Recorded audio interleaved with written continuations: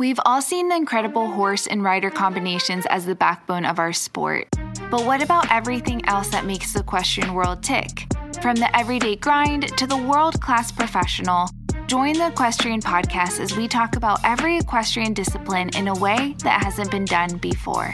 Now here's your host, rider, trainer, and influencer behind my equestrian style, Bethany Lee. Hello and welcome to the Equestrian Podcast. I'm your host, Bethany Lee, and this is episode 88. Our guest today is a horse lover, of course, but she is a lot more than that. She is an amazing adult amateur rider, and she has done several things to kind of move the needle and create an impact within the equestrian industry. Some of my favorite things that we are touching on in her interview today are a grant that allows young kids to be able to experience pony finals for the very first time, and I just think that's amazing. And she also is the brains behind one of my favorite spots on the Wellington showgrounds, which is Farm Stand. So here to talk about all of those things today, Becky Gochman. Would love to hear a little bit about how you got into the equestrian industry, what that kind of looked like for you, and then going into your amateur career a bit. Okay. Well, I started out at a very low level. I always wanted a horse since I could ever remember. And I remember watching a kind of a cartoon TV show that was in my area called Sally Star, and she was a rider and a cowgirl and a singer. And, my eyes were glued to her, and I had a rocking horse, and I just, always wanted to ride. I remember finding a 4-leaf clover, and I was sure that pony would be in my backyard, but, of course it wasn't. But sure. I eventually, just begged and cried, and my mom always really loved animals, and my dad really was a person that supported any strong passion. So when I was 11, I got my first horse, and so that was amazing. And her name was Becky, and she was 20 years old, and she was in the paper for a free horse. I think she ended up costing $40 because she just got her like 2 front shoes on.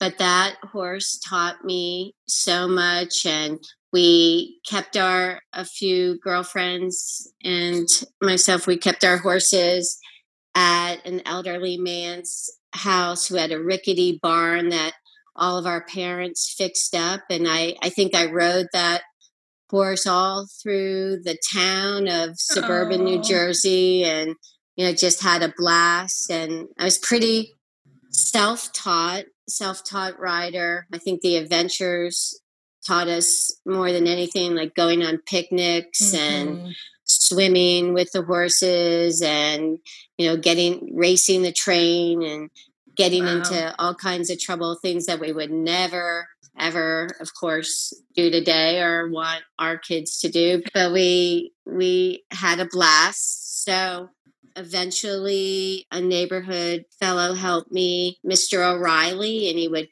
march down to our barn and say, "Your bridles aren't hung right. What are you doing?" And so I think his voice really mattered to me. And I was really glad to have a strong mentor. And I think his voice is still with me today. And I feel like I pass his voice on to people that are employed by me. And so it's neat thinking back who helped me early on. Eventually, at around age, I did 4-H and barrel racing and pole bending. And then I would hop into a hunter class. And by that time I had a little cute Appaloosa, and I would just about do anything with her too.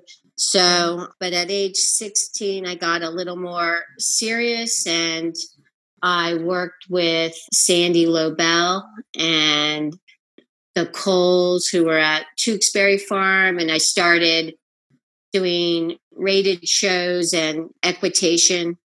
And my big thing was going to Devon. I had gone to Devon as a little kid and just, fell in as a spectator and fell in love with the horses and the candy booth, that was magic, like just pure insane magic to me. And so to be able to compete there as a junior rider was probably the highlight. I think I got a third place ribbon in a medal class. And, it was just, that was so cool. So then I stopped for a while. I took a year off before going to college and worked for a farm called Coppergate in New Jersey. Went to school. I was a wild child. I took a while to get through school, but I became an art educator. But I would always kind of like look around and try to find a horse that needed exercising. And, so I kept my hand in it slightly. And then I didn't get seriously back into it until I got married and after I had been a school teacher for about 8 years and did other things. And then I got really into it as an amateur rider. Yeah. After you took that, long break when you went to school and then when you started teaching, what kind of made you get back into it again? Well, truthfully, I could afford it, and so I started taking lessons. I was in Texas at the time with Peter Pletcher, and he was just so fun. And, we just laughed all the time. He's just such a great personality. And shortly after I got back into it, I had kids. And so I think I did the adults for the adult hunters with him and made it to the amateur owner 3-6. And then I was just really dedicated to it. I had taught for about 8 years and worked in some different outreach programs and for museums and for like Texas Children's Hospital and a few other places. So I felt kind of like ready to, it was nice to have a break from riding. And I'm very thankful that I did a lot of other things. And I'm thankful also that I was wild and I followed my spirit and I followed the Grateful Dead around. I did, all kinds of road trips and, experienced a lot of things. But I was always, art and horses were always my passion. So when I got back to doing horses more seriously, it just felt really good to me. It's happy. It's my happy place for sure. Yeah, absolutely. Once you decided like, okay, I'm going to do this adult amateur thing and like really take it seriously. What were some changes that you made? What did that look like for you?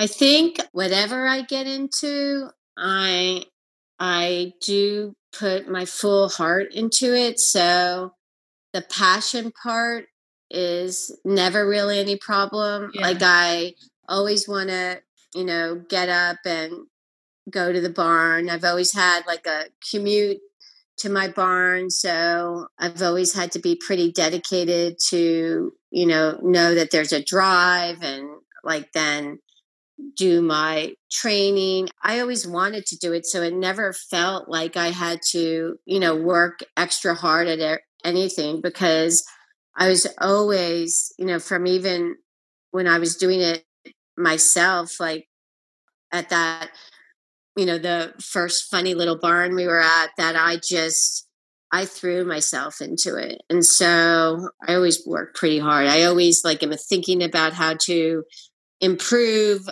and I would watch other riders and as a youngster, I would pour through the Chronicle. I would just look at every single photograph and as an amateur rider, I enjoy watching the superstars of the, both the hunter and the jumper world. I feel like when I watch like Scott Stewart do a course, I really try to feel what he's feeling. Yeah. And I just try to really observe very heavily. Absolutely. I feel like I've only personally seen you in the hunter ring. Do you have horses in other rings right now? Yes, because my kids really got into jumpers and we started going to Europe. So I would have been left behind if I didn't jump into that other ring. And so, at age 55, I stepped into the jumper ring, and I had like dabbled a few times in it before, but I never really liked it because I would try to go as fast as I could, and then I go home and sleep that night and think, oh my gosh, like I left out a stride. Like that was so weird and scary. And I would freak myself out. But I think really watching the kids and knowing that I had to do it, I stepped up, and like Ken Berkeley gives very precise direction. And so he's very picky. And so you end up, it's hard, and he's a pretty hard trainer, but you end up being pretty sure of yourself that you've got the best shot and you're going to be safe. And so I've really enjoyed, I have 3 jumpers right now that I ride in the meter 10 to meter 15. Maybe I've gone meter 20 a little bit in the European shows, but I've just really enjoyed it. So I think I like both reins. The Hunter's rein is really where I feel comfortable, but like the jumpers are a lot more challenging, and I feel like I'm really learning every day, with that extra challenge. That's been great. Tell me Old dogs can learn new tricks. It's like you can. Tell me a little bit about your hunters that you have right now. Okay, well, I have Catch Me, who is just an amazing horse. He has gone through a couple different, like really funny, just not funny, but strange illnesses. Like when we first got him shortly after he had botulism, and we got through that, and he came through with flying colors. And last year he had a really strange compaction in his stomach. So we were out this last wet, but he's back, and I'm actually showing him this weekend for the first time in a long time. So that's exciting. Since indoors last year. Wow. So he's fully recovered. He does not eat hay anymore. He has special food. He can eat as much grass as he wants to. And he has this like feeder that is timed, and he gets fed all through the night, and he is as happy as can be. Yeah, I think the other horses are I think like the other horses are a little jealous, but of course he's a pure dream to ride. So I have him. I have Mythical, who is a 16-year-old gelding who is just part of our family. Everybody has ridden him, and he has such a cute personality. He's just a bit bigger than a pony. And so my first horse was like 16.2 when I was 11. I rode some ponies for fun, but so he's I consider him my pony. And we've tried to sell him a couple of times. We thought, it's time to move on. But every time we let somebody ride him, he like actually would spin or buck them off or something. And so he did not want to go. And I'm so happy that he never left. Like he has, I don't know, just been such a fun partner for me. So I've really enjoyed him. And then I have Last Man's Darling, who was the one who had a surprise foal last year. I was circuit champ with her at WEF in the 3-3s, and a couple weeks after we stopped showing, she gave birth. So it was I heard that, and I'm like, that is so wild. Yeah, so that was pretty. And so now her baby is weaned, and we decided she was at a farm where she was rehabilitating, and so we gave the foal to the farm where she was at. So I hope that his name is Surprise, and I hope he has a great life, and it's cute that he went back there. And and she's ready to go too. I'm not going to show her this weekend, but knock on wood, we'll be together this coming WEF. Great. So that's exciting. That's so cool. I know with you and the girls heading over to Europe to show and do some of the jumpers over there, were you mostly finding both your hunters and jumpers in Europe? Were you finding some that were already in the States? How's that process for you guys as far as picking horses? I think it's a real mix. I think Scott Stewart is really great. He always, and Ken too, they always have their eyes completely wide open. Like Scott, if he comes to Europe and watches a jumper, watches us in the jumpers, he's going to keep his eyes open for anything. Totally. They're constantly traveling to Europe to find horses. And then, like, I'm pretty proud that I think, I saw Catch Me early on. Snoopy is his barn name. And at a show at the Traverse City shows a while ago. And so when he was always a little bit quirky, but I loved him. And then when he came to WEF with Cookie Beck, and he was ridden in the first years, I just happened to be at the ring. And so I was like, Scott, here's, this horse. Can we watch it? And so, that's how we found him. But I guess, we're always a little bit on the lookout. Yeah. We have one now, that Sambalina, who we bred, who is a full sibling to my really nice hunter who passed away, Sambalino. So, and we have another full sibling who's just turning 3. So that's exciting. Yeah, so that's been pretty cool. And so mostly we just, eyes wide open, and we, find our horses in a variety of ways, but it's fun. I have another one that is named Catchphrase that I haven't ridden yet, that I'm excited about, but I have a few younger ones then, but many of my horses right now, besides Catch Me, I think, are all 15 or 16. Yeah. My jumpers are all, I think they're all 16 years old. So okay. I enjoy that. I like that. Yeah. They're all, knock on wood, so healthy right now. Still love their job. Yeah, and I feel like they take care of me, and they're really friends. They're definitely friends of mine. Wanted to take a quick breather to talk to you about our sponsor today, and that is Ram Fencing. Ram offers a huge selection of horse stalls, fencing, equine products for your farm and your barn, you name it. They only use the finest quality materials and detailed craftsmanship that's specifically for the equine industry. They have flexing upon contact, which is such a big part because, let's be honest, our horses are so accident prone.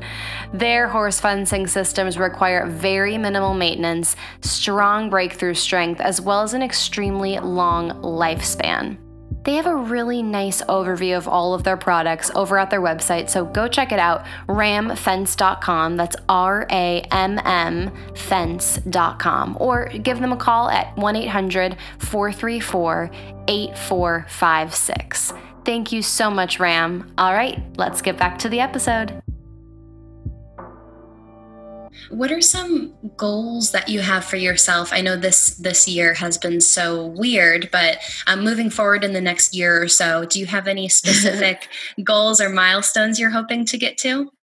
Well, I think I've pretty much done everything that I've wanted to in the hunter ring. I feel very blessed with having great horses like Sambalino, Empire, Touchdown, Catch Me. I've really had an amazing go with horses, and I think that whatever my feeling now, of course, like the jumper ring, I'm always I'm always truthfully, a little scared in that ring. But so my goal is to probably get more comfortable in that ring. I tried to go up a little bit in height, and I'm not sure, but maybe I can still do it. We'll see. Yeah. But I think my goal is really to have fun and to keep going as long as I can. Like I'll probably, like just be one of those people, hopefully, that are in the saddle for quite some time. I mean, it's how I get my exercise. It's how I clear my head.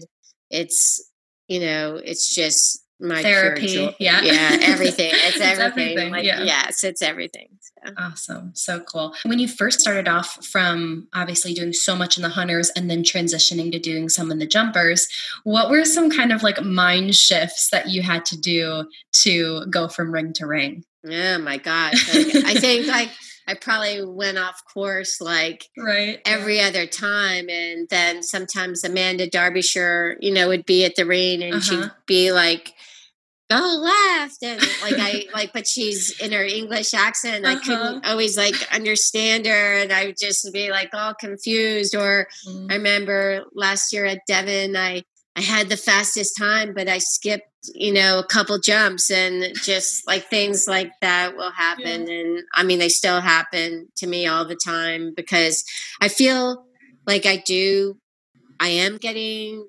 the courses now. I'm understanding them more. They are a little more intuitive to me. And I guess that came with just really observing my girls and the riders, just watching so many jumper classes. So, and I really like to watch what the riders do with their hands, because I'm always working.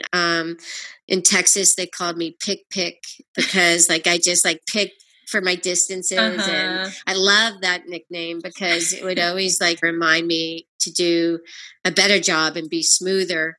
And so, but I love really, watching someone like McLean, who's so smooth with his hands and guiding his horses. And, there's just so many good riders to watch. And so sometimes I feel like I go in and, the classes, they're not very high, but, I do my best, and they're pretty speedy, the masters. Oh my gosh, at WEF there, it's really competitive, and you have to just go all out. And if you don't, you're just going to be beat. And so we have a really fun group in that division, and we're all, we are friendly to each other, we're rooting for each other, but we're completely going all out, and we all have saints as horses. So nice. I just think that is such a fun division for That's me, so cool. So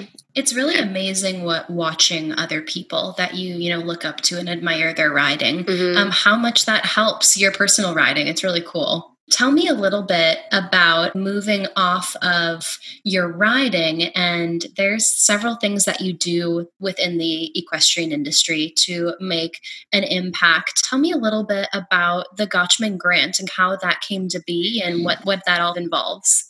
Okay, well, I had been going to pony finals. We've been going as a family, and I really enjoyed seeing all the pony riders coming from all over. And I just always remembered how, when I was a little kid, how much I would have enjoyed doing something like that and having that support.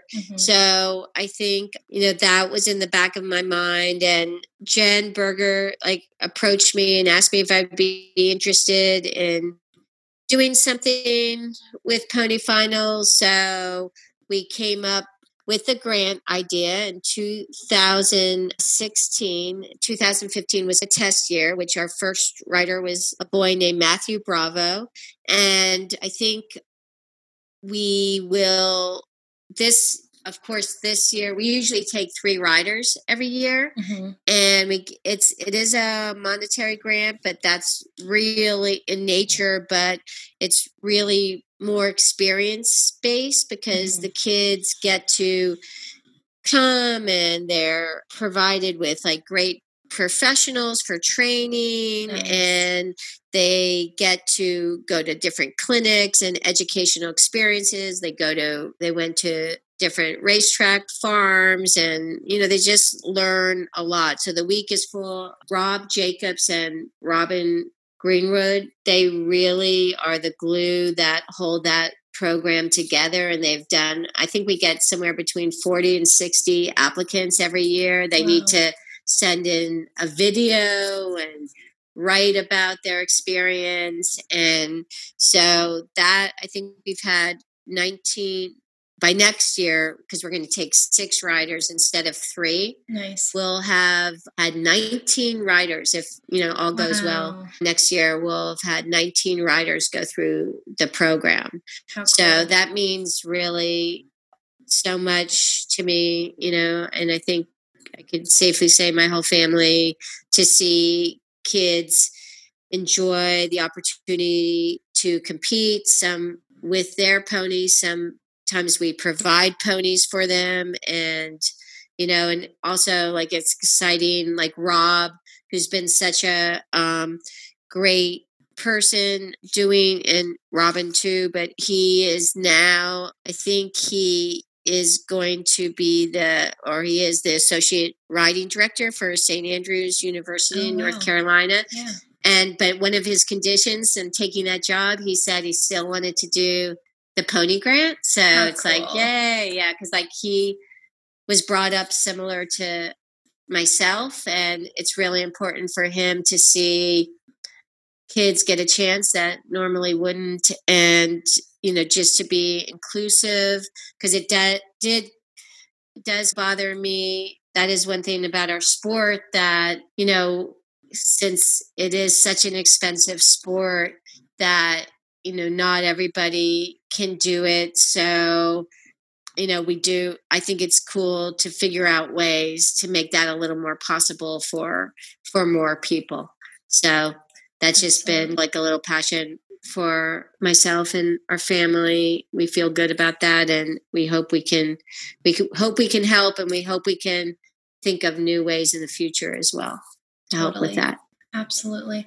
Let's talk a little bit about one of my highlights of being in Wellington in the winter, and that is the farm stand, because I think I'm there pretty much every day. Great, yay. So, I mean, whether it's first of all, it's an amazing spot on the showgrounds, whether it is the Mongolian beef or the teriyaki chicken, or the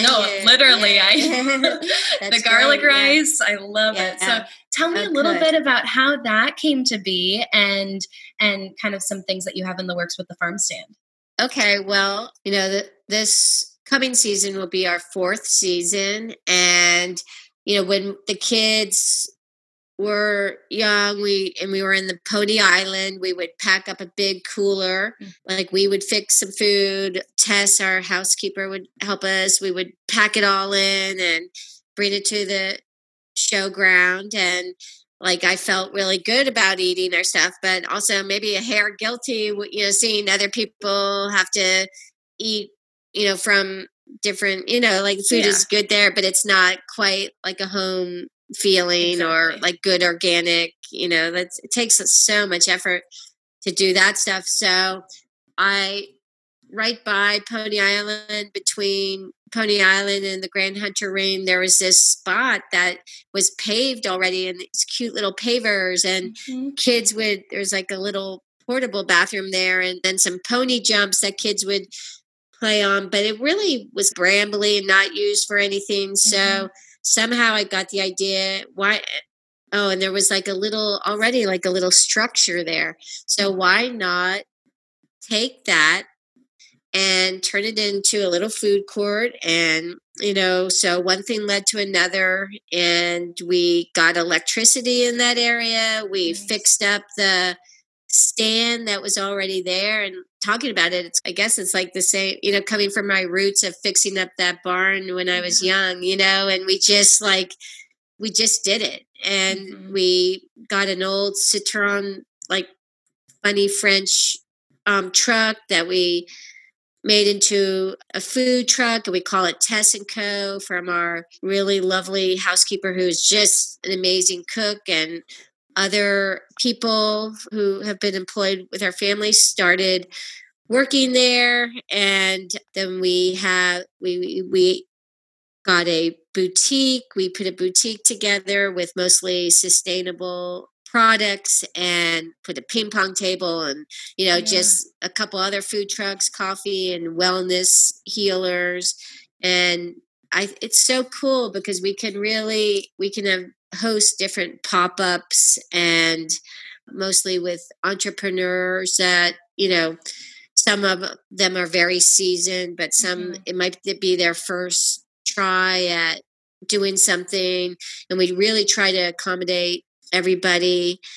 And so I remember going to the barn or going to kids' lessons and somebody saying, "Oh my gosh, what are you doing? You're going to last like 2 weeks." Like that sounds like so, terrible to have to run like something. But to me, it has been such a joy. I just love getting up in the morning, going like directly to farm stand. And truthfully, it has kept me away from the barn a little bit because I just, I'm so passionate about the community of the showgrounds, and I really feel like farm stand's a place where people can just take their helmets off, let their hair down. And we had a trainer who brought their portable organ and played the piano and had a little concert. We have a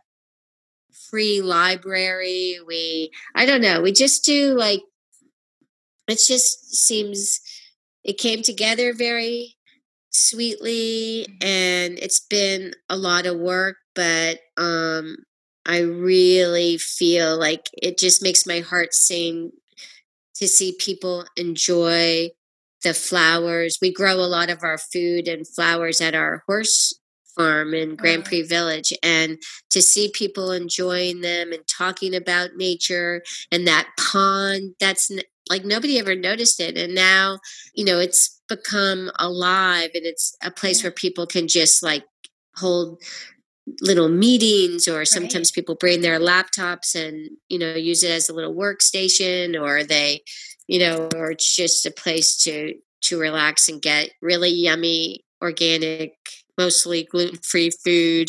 And so, of course, this year it's a whole, we don't know what's going to go on. So, but we're really planning, and we're really thinking about box lunches and how we can get more of a grab and go mentality, and how to space our tables. And then during this time, since we just can't like really sit still for too long, I've hired a few more people. Christy Strait is always managed and run everything, but we've upped our game and hired some people to really help us bring it along. And we're working with the new folks to get a better online shop, and where we're starting to manufacture from a lot of the ingredients we use from our farm, like different bath salts, really natural, beautiful soaps, shower scrubs, different kinds of natural insect repellent, little perfumes. And we are having a blast. And, just like with all our like senses and, smelling things, like creating things, and really trying to think how to get people. We're moving, I guess, a little bit more into the home area. And I feel like we are just, always experimenting and always moving forward. And so that, just like with the writing, how you always have goals, and you're always trying to go someplace and going forward. Mm-hmm. The same thing is happening with farm stands. So that's just been so much fun. And, I feel like it does give back to the community, and it gives back. Everybody gives back to each other when they're there. Mm-hmm. They're really, people seem happy, Totally. and they want to just, it becomes a little bit different than the hectic and Mm-hmm. more sometimes, too serious horse world. So, Right. so that Totally. feels right.